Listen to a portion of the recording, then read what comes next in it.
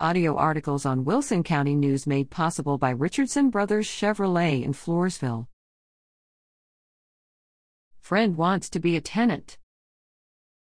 Dear Dave, I own a duplex that has an opening for a tenant, and an old college buddy wants to rent the apartment.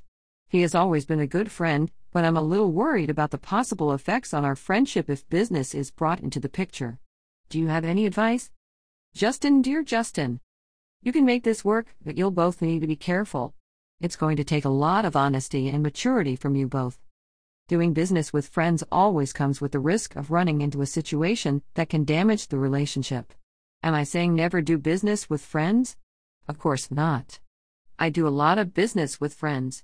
I just make sure all the specific requirements and expectations of the business relationship are laid out in clear detail, in writing, and fully understood by both parties before a deal is struck. Sometimes friends have unrealistic expectations when it comes to doing business together. The friend who's renting may think the friend who is the landlord will give him a pass if the rent is late, and on a dozen other things.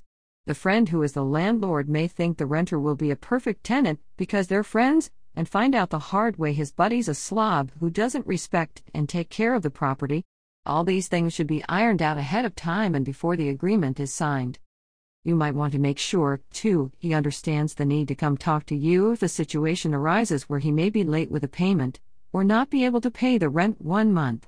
Most issues like this can be worked out, but he needs to understand, and it's your job to tell him ahead of time, in a kind but firm manner, you're not running a charity. Just be friendly, straightforward, and businesslike.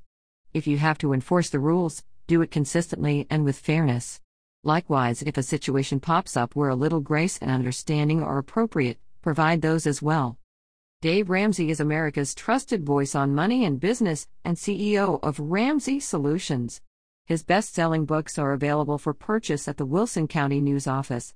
The Dave Ramsey Show is heard by more than 12 million listeners each week on 575 radio stations, including 550 KTSA/FM 107.1 and multiple digital platforms. Follow Dave on Twitter @DaveRamsey and on the web at DaveRamsey.com.